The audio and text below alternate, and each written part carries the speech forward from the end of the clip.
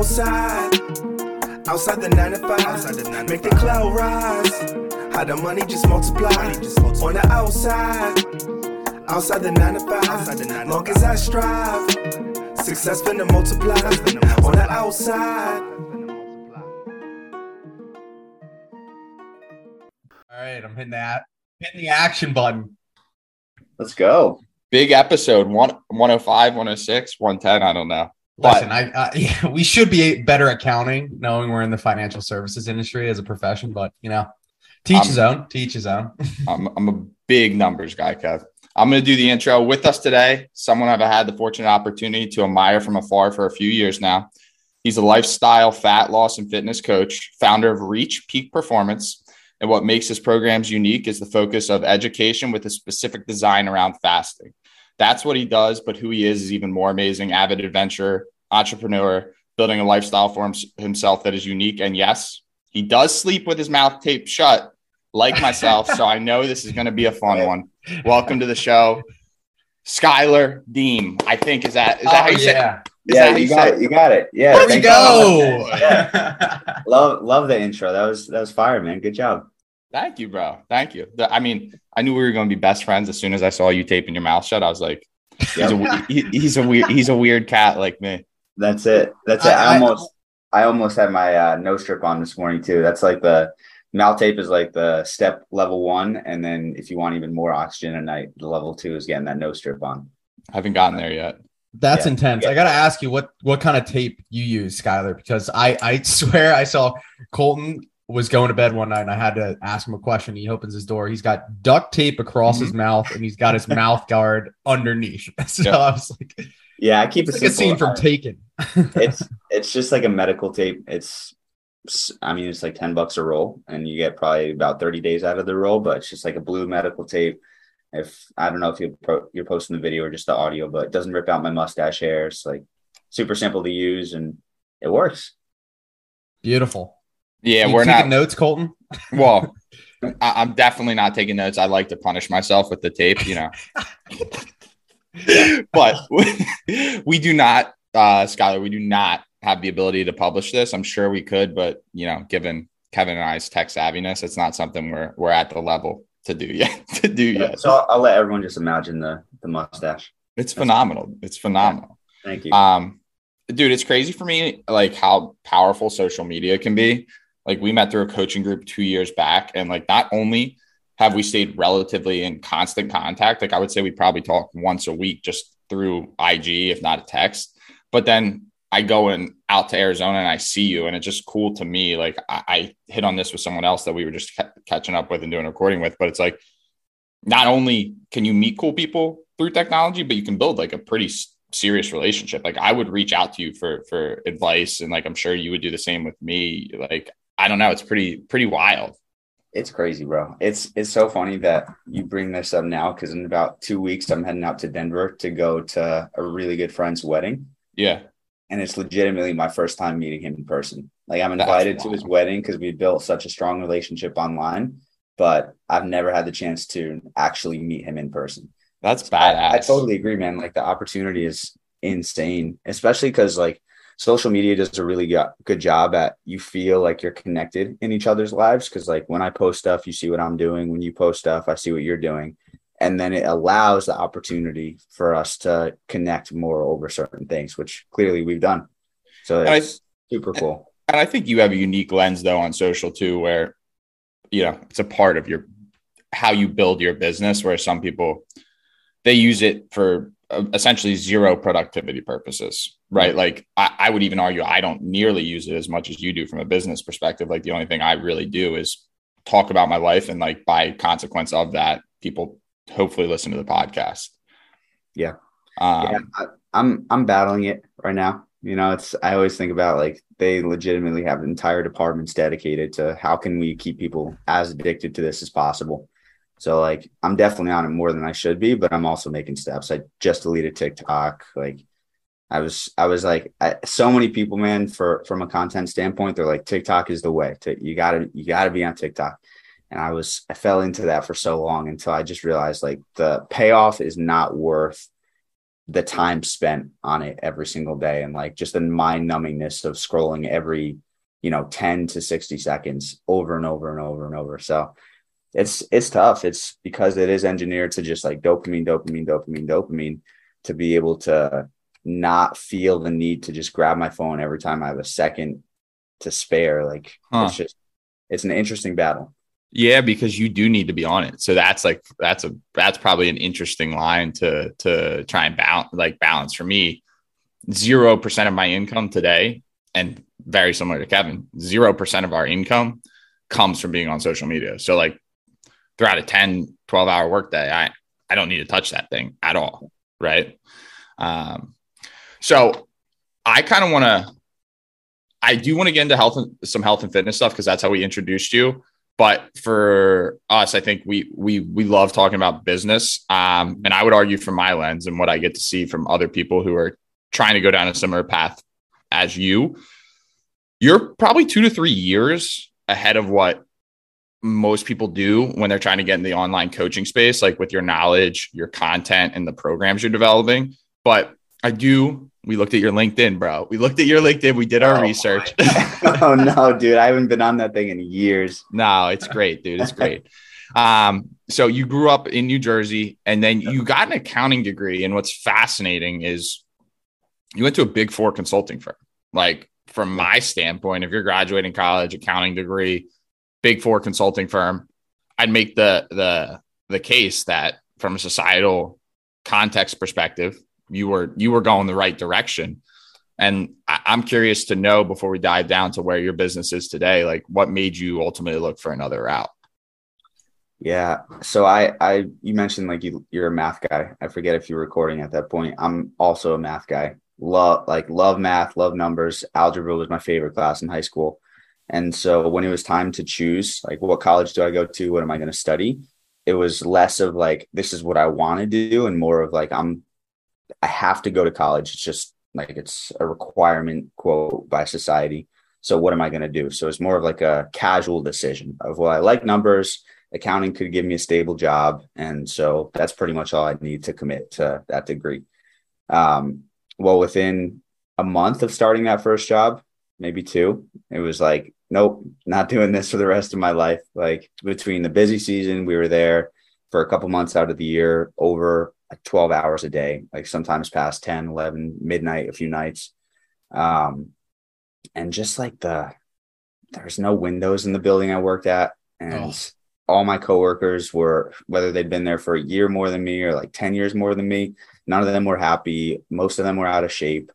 And I just like looked around and kind of internally did a judgment of like, is this something that I want to do? And the answer was clearly no. So yeah, from there was kind of a choppy road, and I stayed there probably another 8 to 10 months after I made that decision that I didn't want to be in that job. But it was just like, there's just something more, right? Like I'm meant for more. I can't just settle and come to work and drag my heels through every Monday through Friday for the rest of my life. Like I just can't do it. Yeah. That's a very tough position to be in. And I feel like it's a way more common position that people find themselves in today, because of course, if you have parents that have gone to college, the assumption is you're going to go to college, you get this degree. If you do well, you graduate and you get a good paying job, whether it be, Big Four accounting, or if you're finance, maybe it's at a big bank in New York. Places pay well. So from the outside perspective, it's like everything's going the right direction. But of course, you found yourself in a position where you look forward and you're like, oh, well, I don't want my life to look like that.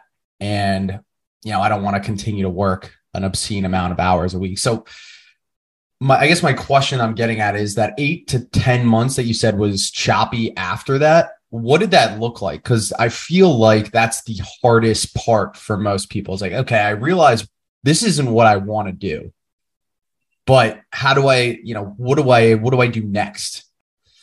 Yeah, that's a great question. So I always knew I was into health.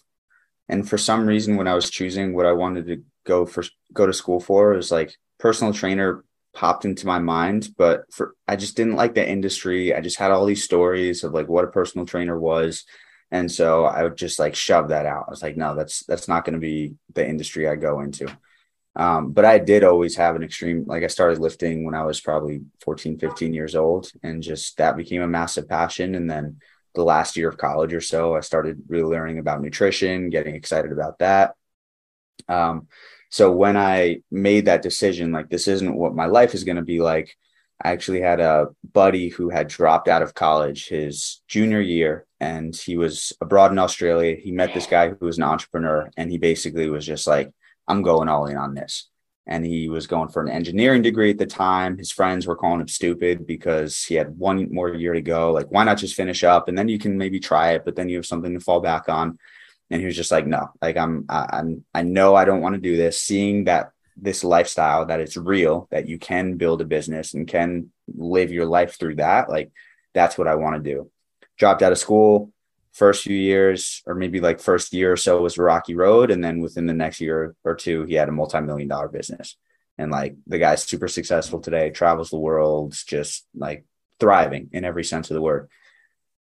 And so it was cool because I'd started that job. And even though I came from a town and a family and environment where I didn't really see success, like everyone in my hometown, my parents, everyone were just hardworking people. And I didn't really understand what was possible as an entrepreneur. Like, I don't think I knew any millionaires growing up. I was able to see my friend do that. And it kind of broke that glass ceiling for me of like, what is possible? What can I do? So I talked to him a few times about what he was doing, and he wasn't in the health space, but he had an online business. So he was teaching me a little bit about it. And one of the beliefs that I had at the time was like, this is going to be easy. Like the way he laid it out of like, all you got to do, man, you got to build a funnel. You got to basically create content. And within like a few months, you'll be a millionaire. It's like, this is great, man. Clearly that didn't happen. But during, I would say probably like six months, while like the last 6 months that I was working at that company, I was working on the side on a business.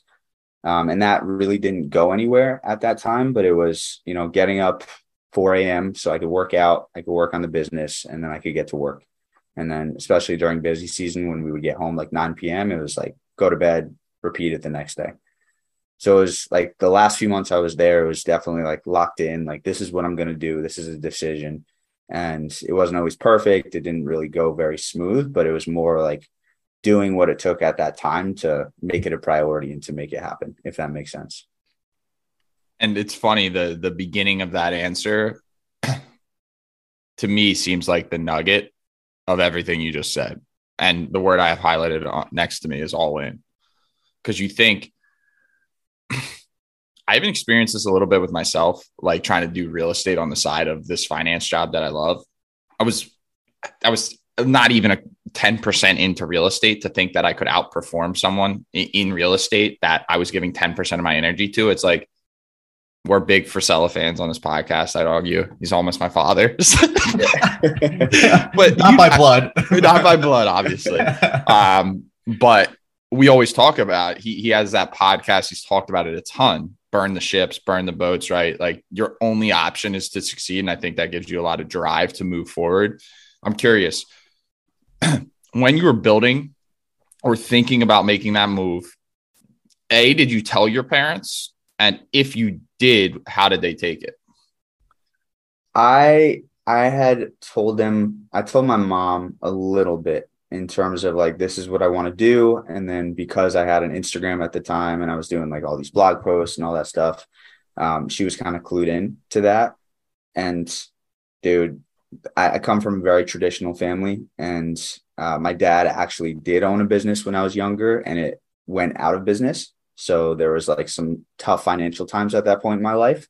So her response came from a lot of fear of like, no, like, you can't leave this accounting job. You have a stable job. You're guaranteed an income pretty much. You're guaranteed experience that can take you pretty much wherever you want.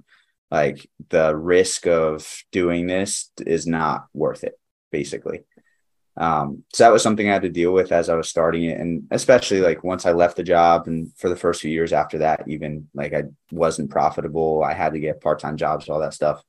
But she was kind of always in my ear of like, you got to go back to accounting. You should go back to accounting, which it was coming from a good place, right? Like she wanted the best for me. She didn't want to worry. She just wanted to make sure I was set and, but that was something I had to go through. What about your father? We have like a very interesting relationship. He's pretty distant. Like he's in my life. He's there. You're speaking.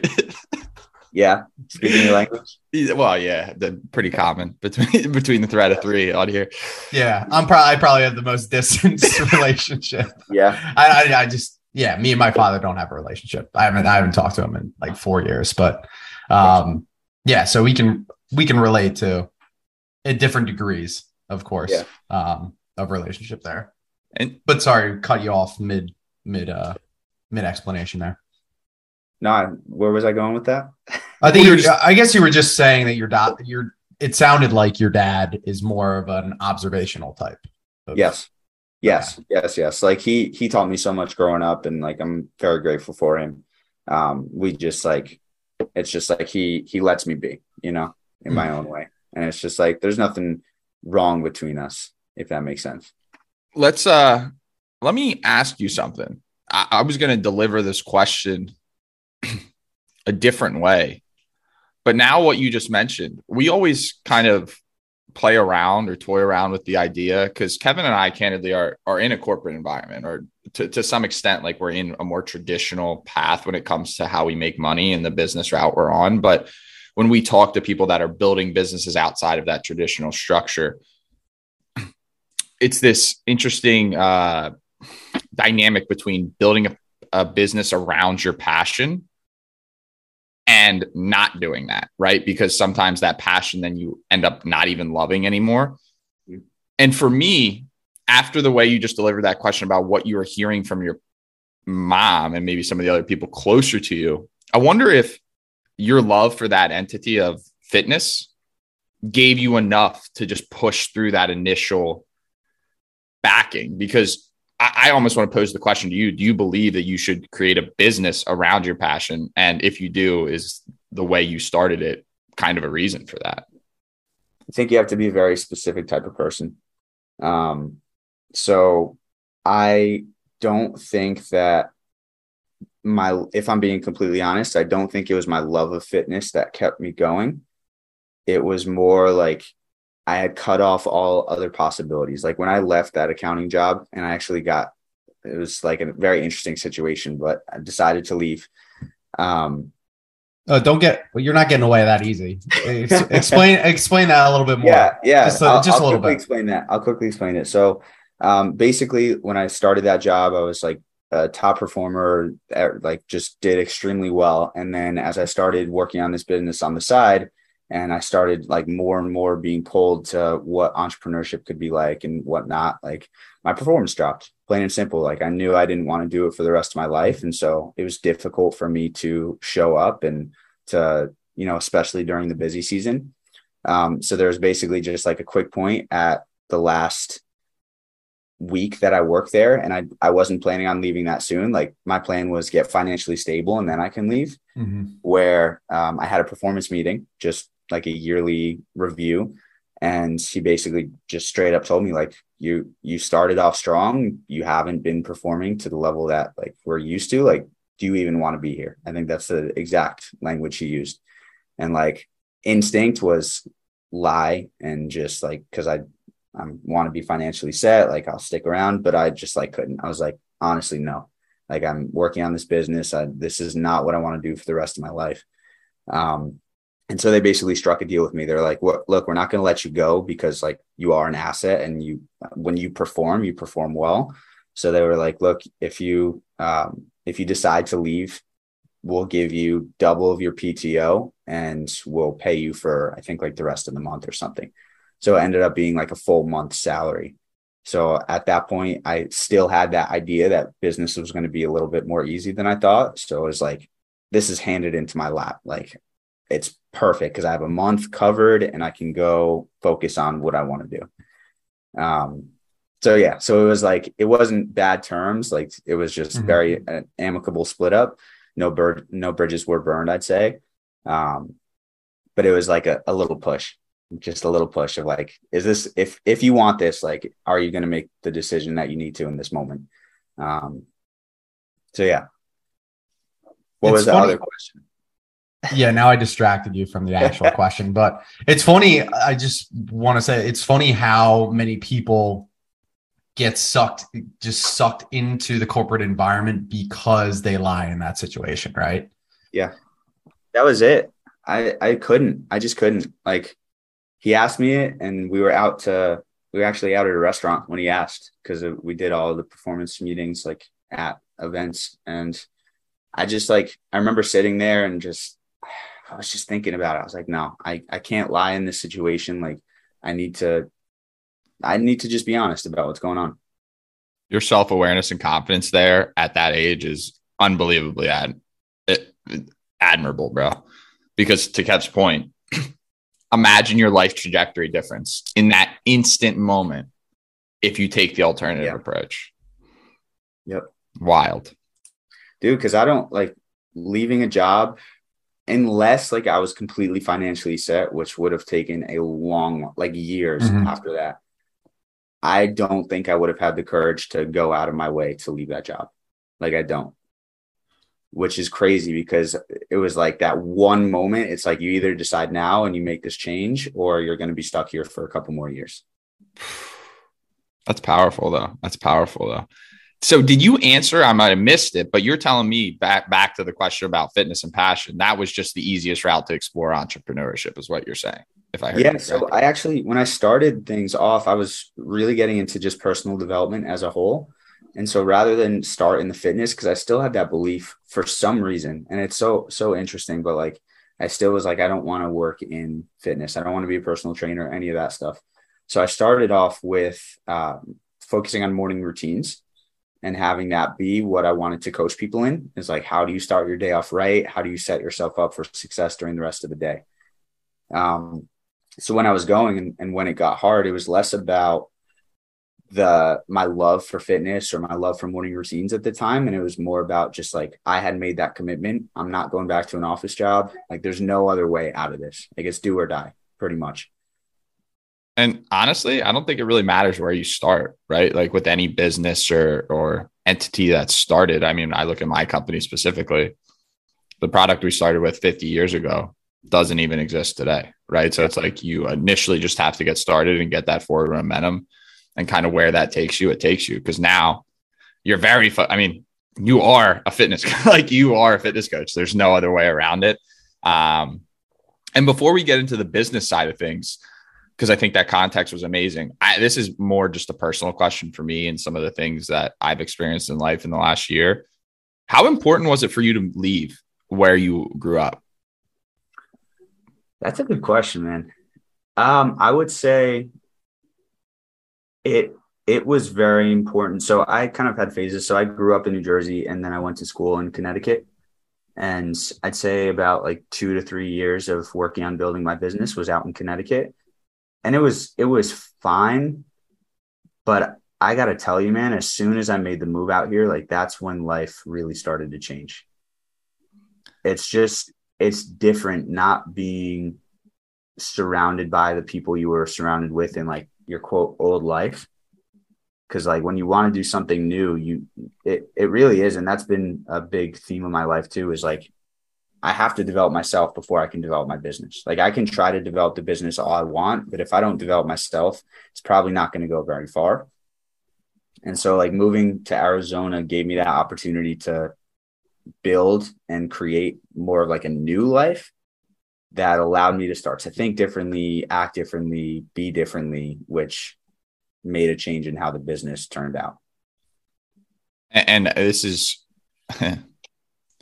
even if you're within a couple hours of where you grew up, bro, or Connecticut, 3 hours, like Penn State, personally for me, 4 hours, you're still close, bro. You're still real close. Like, that's a weekend trip home, you know? Yeah, no, I was just curious. That was literally specifically a personal question for me, because I feel like I hear you on that, because I've seen a lot of change in you in the last 2 years. When we first started talking, I think you were out in Cali, right? Or was that? Or no, you were in Arizona. Yeah. So let's get into the business a little bit, and more specifically, I guess maybe let's go down the route of discussing health and nutrition. Sure. Why did you go down the route of almost seemingly having a niche and focusing on fasting, maybe as a way to start coaching and educating people in an industry I would argue is pretty saturated, it seems like? Yeah, that's a good question, man. And kind of what you just said, like it evolved. Like it didn't start off that way. Even when I got into weight loss coaching, my first strategy was not fasting. Like it was, hey, we're going to find whatever strategy works best for you. And that was basically like my focus with all my content, with my sales pitch, everything like that. And then I found fasting in my own life back in 2017, I think. And that evolved from just like straight up intermittent fasting, which is what most people are aware of, into more extended fasting, which depending on if you've heard of it or not, like doing a 24, 36, 48 hour fast may sound insane, but we have clients doing it pretty much every week. So when I started getting more into that, and I also saw the power of it, like, because I could go down the rabbit hole of fasting, of the insane amount of ways that it makes your life better, the insane amount of ways that it makes weight loss easier compared to every other diet or eating strategy out there. But for me, that was the biggest thing. It's like I had done it so many times and I loved it. And I was like, this just from a behavioral standpoint, from a psychology standpoint, from a habit standpoint, like this makes sense to me as the easiest way to lose weight. And so if we're going to do it, we might as well do it like niche down more specifically, you know? And it was, I forget the exact progression, but I can tell you that I had some of my clients fasting before fasting was even part of my marketing. Like I kind of, it helped me see that they were having success with it to be able to dial it in and focus that as my content. Yeah. So could you elaborate a little bit more for maybe some of the people listening about the benefits and why you found it so successful for yourself? Yeah. So when you look at pretty much every other diet or eating strategy, like the first and foremost thing is there's some set of rules around the food you eat. Like there's some set of rules of like, you can't eat this or you have to eat this. Fasting is the one thing where it doesn't give you that set of rules. And so it gives you like a head start before you change your eating strategy, because you can't just eat like crap every day and fast and expect to feel good and get good results. But it's like a layer on top of that, because once you change an eating strategy and you find something that works best for you, of types of foods, diet, whatever it is, and then you add fasting on top of that, it's even more. But in terms of how the body responds, so if you're going to do like a standard diet where you cut calories, whether you're counting them or not, but you just have less calories, you aim to be in a calorie deficit. They've done studies on this, and as you drop weight, your metabolism drops with it as well. Right.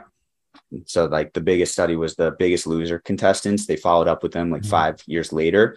All of them were gaining weight.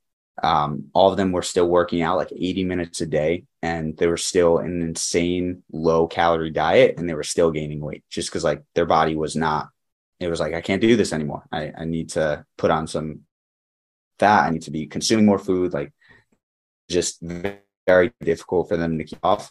With fasting, it puts your body into a state where as you drop weight, your metabolism actually goes up.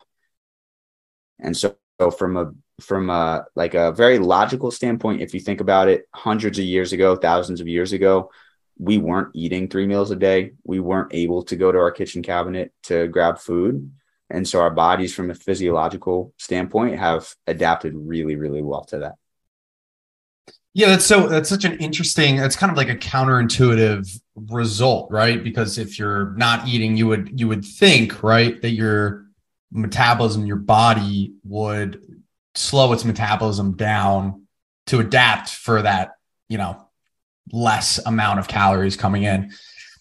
Well, typically, I was just going to say, what's the maybe mechanism at work there? Or typically when you're in a standard calorie cutting diet, like you're eating pretty consistently. And so your body typically always has food sources to tap into.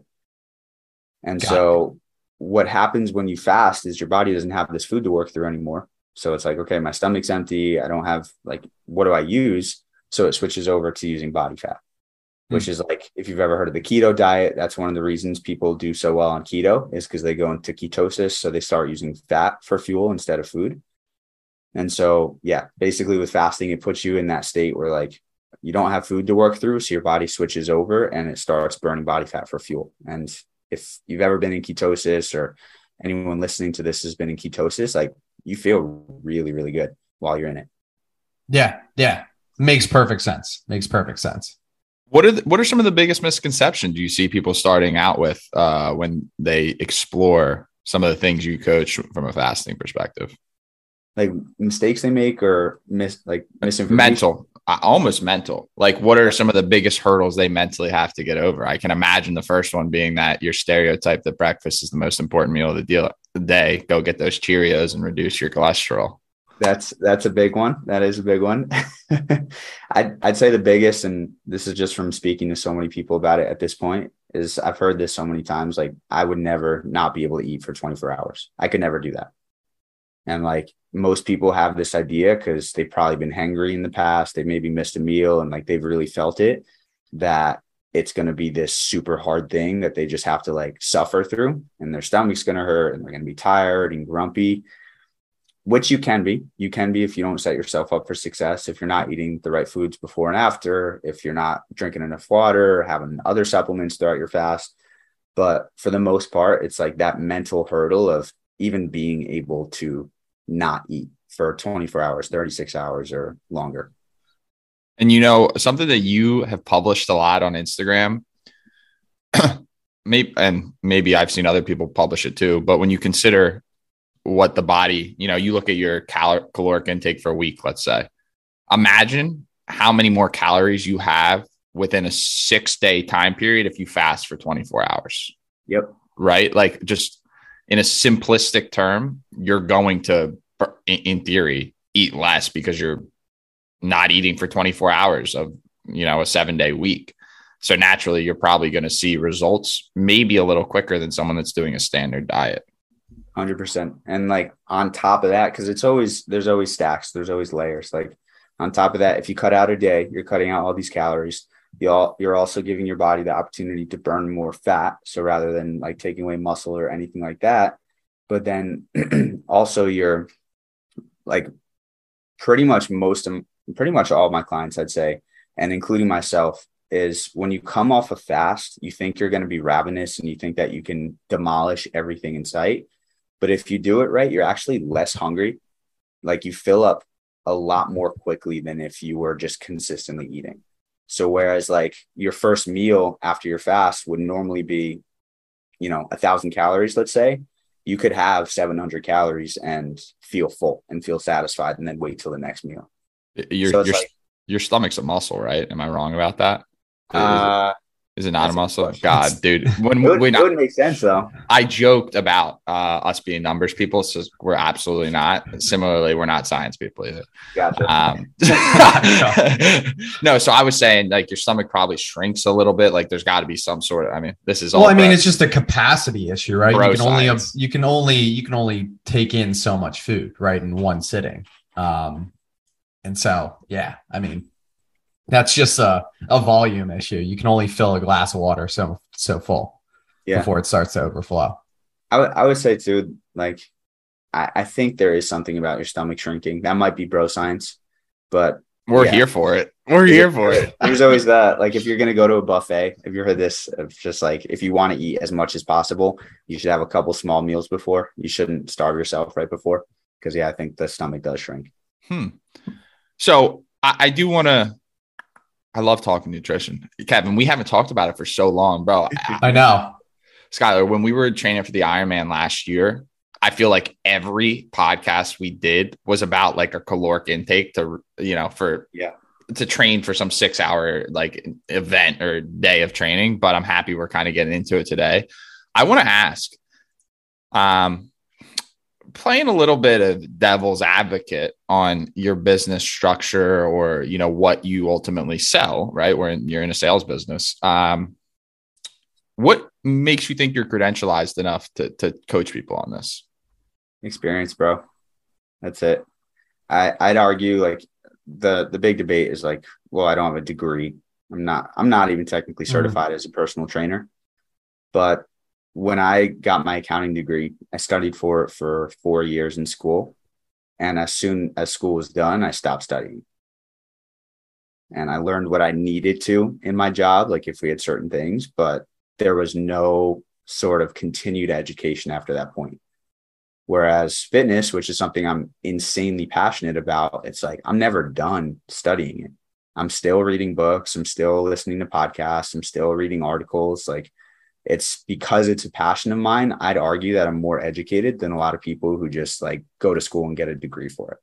Yeah. It's practical application versus reading books. I mean, the biggest example is hire an MBA to, run your business and they'll ruin your business in a day. I think Elon Musk said that. So how do you overcome that though? Because I would imagine that might be a very common objection or something that causes maybe some negative self-talk or some self-doubts around, okay, well, I don't have a credential. So maybe from the outside, people don't think I know what I'm talking about or, look at yourself. Yeah, go ahead.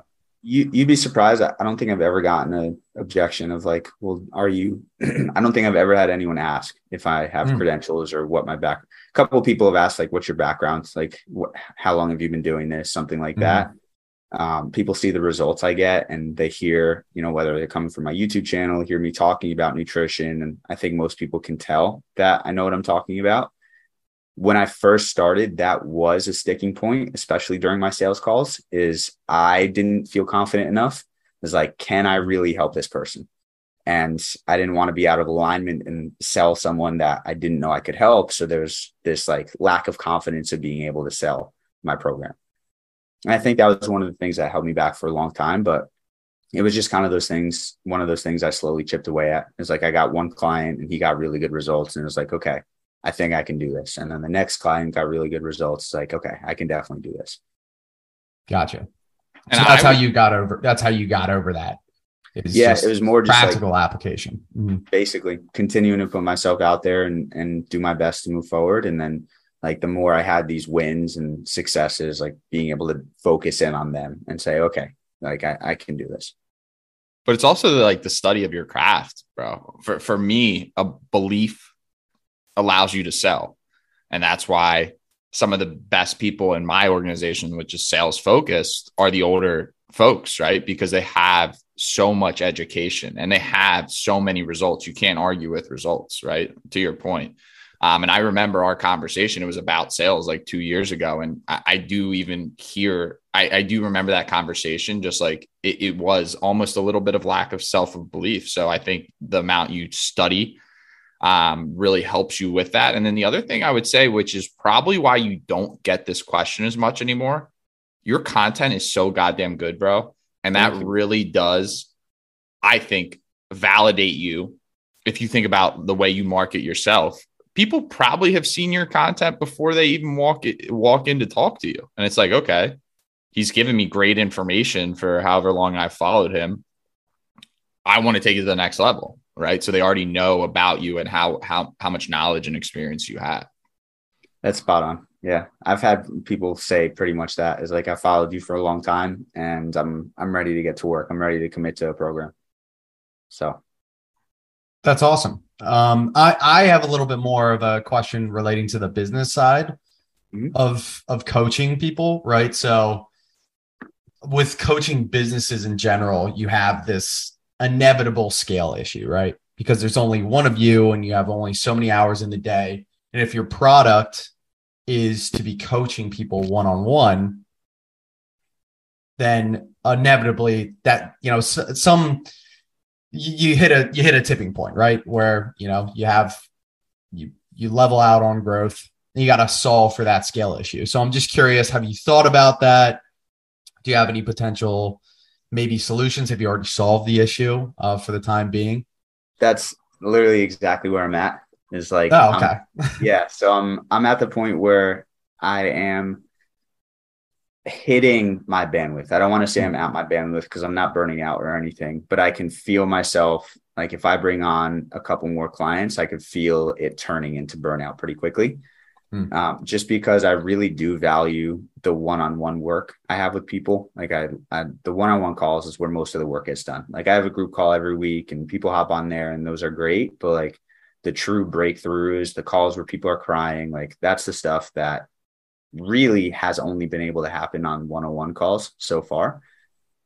So I'm kind of brainstorming a couple ways to do it. One option is to hire a new coach and just have them working under me.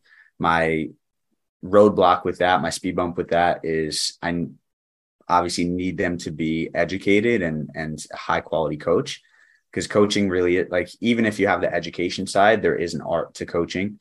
Like it's very different than just like showing up and telling people what to do, or like there's just, it takes a skill that needs to be developed just like anything else. So that's one roadblock. That's one route I'm thinking of taking. I've also kind of switched my offer to, so I'm currently one-on-one calls are happening every week, and I've bumped them down to every other week. And I'm considering doubling up on the group calls. So 2 group calls instead of 1. I'm at the point where I don't want to give up, because I know a lot of fitness coaches who do hybrid. So they have a course, which I have a course as well. But then instead of any one-on-one, they just do group calls and then maybe like one-on-one throughout the program. And like, I can't do that. I just can't. Like as good as that would be for my schedule, I just know that my students' results would be sacrificed in that process. And I can't do that. So just testing out, like if I lower the one-on-ones to every other week, if I up the group calls, like how are people's results going to be different, and how can I navigate that? But it's a question I've been asking, because it's a good question, because at the end of the day, like there's solutions, but are they going to sacrifice the results that the people I work with see? And if yes, it's like, I don't really want to go down that route yet. And then the other option, which would allow me to keep everything the same, would just be raising my prices. Is just be able to take on less people for the same amount of money and be able to navigate that. But yeah, scale is an issue for sure. Yeah. That's I think it sounds like you seem pretty similar to me in terms of my mindset of like, I don't ever want to sacrifice on service for the improvement of scale, right? Because then you're watering down your product. So there's ways to do it, and you mentioned a couple. But yeah, that's just an interesting. I mean, as a financial advisor, we have the same issue. Yeah. Right. It's, we have a very personalized service. There's only so many people we can handle on a daily basis. And of course, if you bring in somebody new, the education piece is one aspect, but just like coaching in terms of fitness, I mean, finance is the same thing. It's very behavioral, right? Yeah. I think to your point, that's probably why fasting is such a great strategy. Is you can kind of start to control for some of that behavior there. Definitely. But yeah, very, very interesting aspect in terms of business. Of you see a lot of coaches solve for that, and just having the very plain vanilla plans that they just throw out there, or an ebook or something along those lines. And it almost waters down their product to a point where it's like, yeah, it doesn't really seem that great. Yep. So Agreed. What's Alex Hormozi say about it? Oh man. That's who I would use as the answer. Yeah. I don't know, this solution popped in my head, so I'll mention it here, take it for what it's worth. But I think what would be unique is if you were bringing on someone, make them work with you for 3 months. Like they would deliver the product that you would hope they deliver to your students today to you. I don't know. I see. Okay. Yeah. One thing that my fiance did was she started nutrition coaching, and she started with a mentor. And so she would mentor her into a point and refer her clients, and she would pay her mentor a fixed fee for those clients. Cool. There's a lot of ways to slice that bread. Of course, it's just finding the one that fits the best for you and and your business. We're talking about keto, dude. We don't do bread. Yeah. Okay. Yeah. No carbs.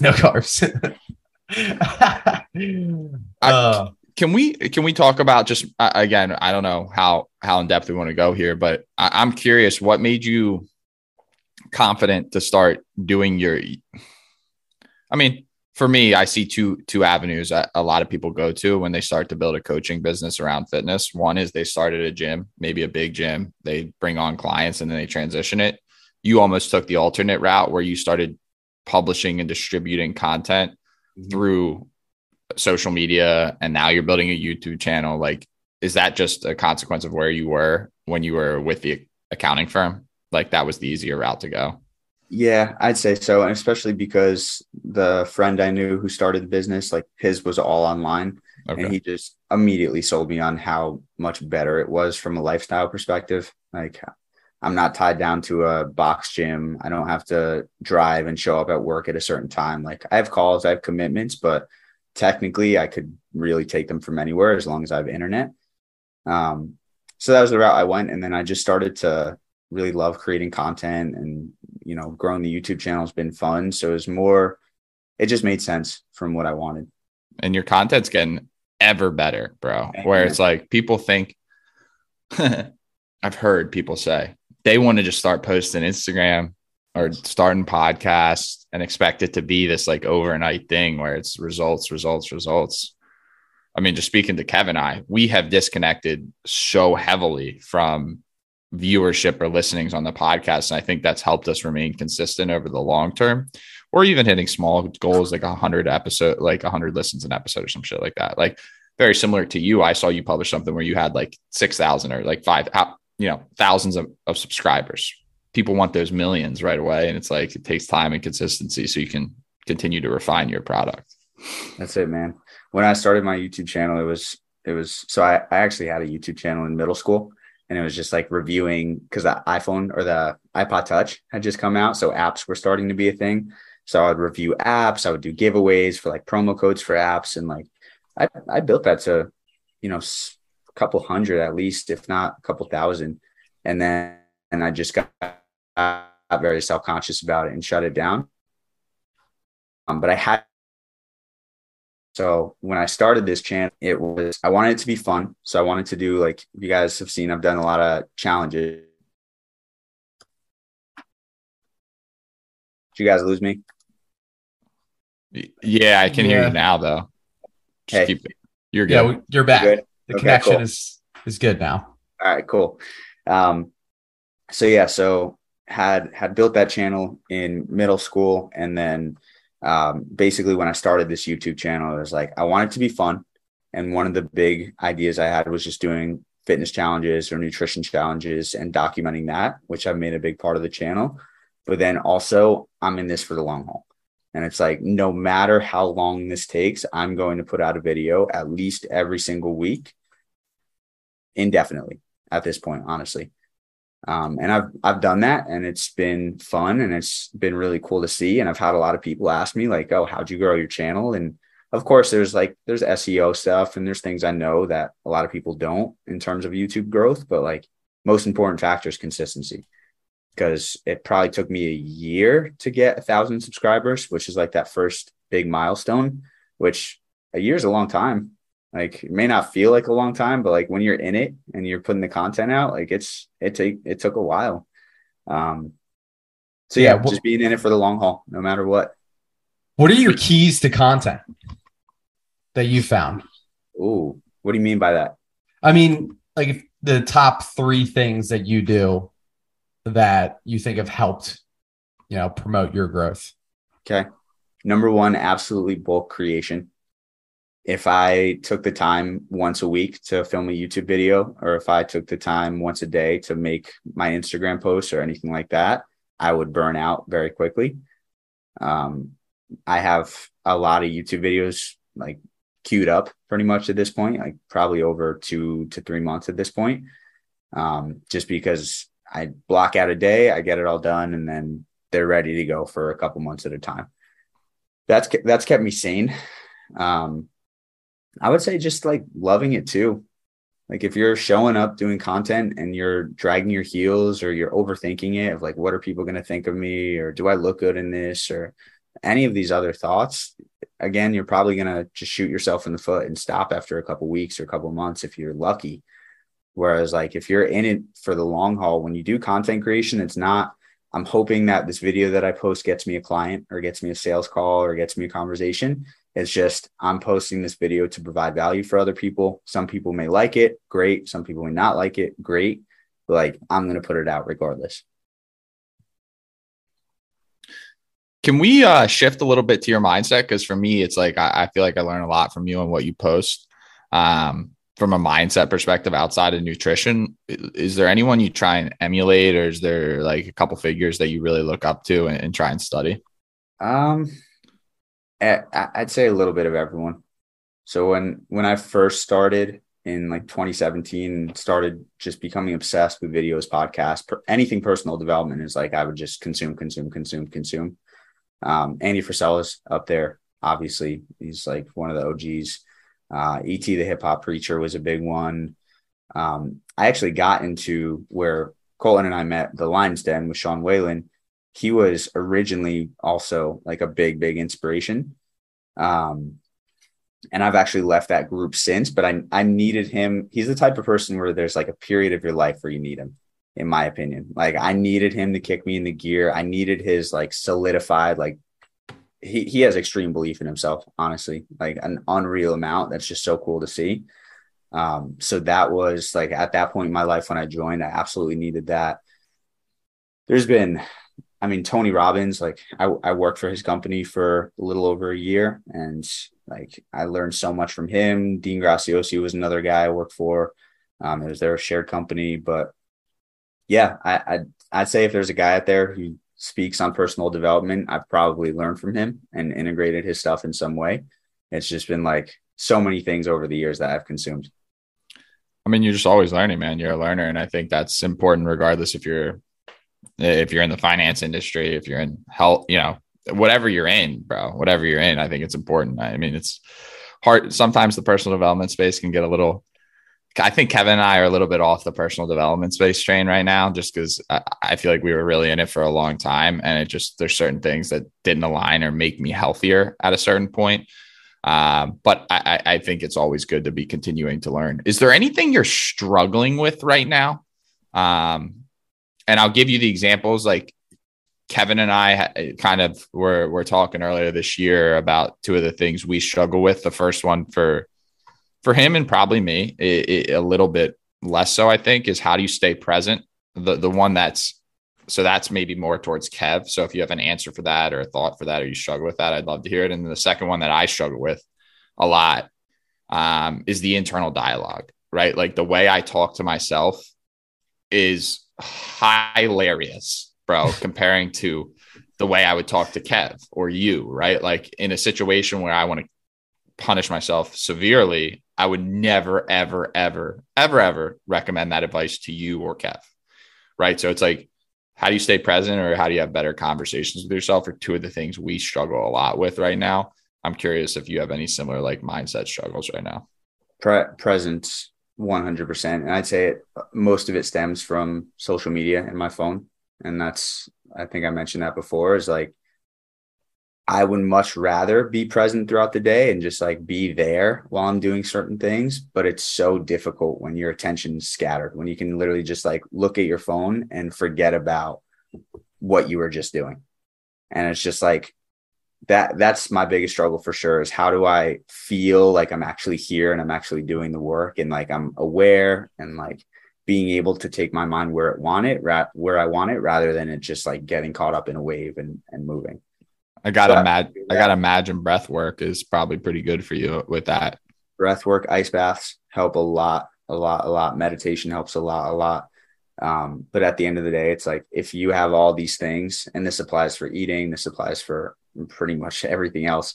If you have all these good inputs that you're giving yourself, it still doesn't really matter if you have the bad inputs. So like if you're eating all these like fat burning foods, as marketers like to call them, but you're still having the McDonald's and the Burger King and all that stuff, you're probably not going to feel very good. or like if you're doing the breath work, the ice baths or the meditation, but every 30 seconds you're picking up your phone, you're looking at it, it's probably not doing you much good. So it's that balance. Yeah, so I have one last question, and then we'll let you continue with your wonderful day here. Sure. But I'm curious as to what the biggest mistake you've made so far as an entrepreneur has been, and how you overcame it. That's a good question, man. I was gonna say, if you don't know. I got it. I gotta say, when I started this, I really think the biggest mistake was taking people's opinion at too high of a value. Like formulating what I do around what I think other people are going to think. Like posting around what I think other people are thinking, second guessing myself based on what I think other people are going to think. And like from a performance standpoint, I could still show up and I could still do the things, but I'm not really staying true to myself when I do that. And I'm in no means perfect at that now, but I would say it's a very, very big difference from when I started. Like when I post stuff, there's not a thought of like, oh, what if someone thinks this is weird or awkward? Like none of those thoughts ever come in anymore. But that was a big thing when I started, of just like, how do I overcome this fear of people's judgment, people's opinions, and be able to just stay true to me? How'd you overcome that? Just repetition? Time, honestly. Yeah. Repetition and even just building confidence in myself in other ways through the mindset work, through getting better at what I do. But I would say, yeah, time and repetition were the big antidotes for that. And being around winners, bro. That too. Yes. I can't even like emphasize enough how important that was. Changed everything for me. When you change your circle, bro, it's wild, man. Yes. It is wild what those people instill within you from a belief standpoint. It's wild. Crazy. Well, brother, we appreciate the hell out of this. I hope we can have you as a reoccurring guest, and maybe we're toasting in like 2 years to you having like 3 people under you. I don't know. Yeah, I don't know whatever you'll 3 be doing. 3 years, dude. Yeah, right, dude. Give him a little bit shorter time horizon. I'm sorry. I got some belief here. Well, we're long-term oriented thinkers. You said, yeah, that's true. What did you say? I don't know. You said like a year is a long time. It's like, it's funny. I don't know. A year doesn't feel like that long to me, man. Looking back, it's not. But when you're in it, and things aren't going well, a year is a very long time. Where can people find you? You got a lot of different things and, programs. And if they want to learn more about you, what would be the best avenue for that? Definitely Instagram. So Instagram Skyfit. So it's SCHUYFIT. And you can find all my other stuff, website, YouTube, everything from there. All right, brother. Well, we appreciate the hell out of this. We appreciate you being on here on a Sunday. Absolutely. Yeah, this has been awesome. Thanks for the conversation. It's great. Yeah. Heck yeah. Appreciate you guys. All right, man. Enjoy the ice bath. Peace. Thank you. Thanks, guys. This is awesome.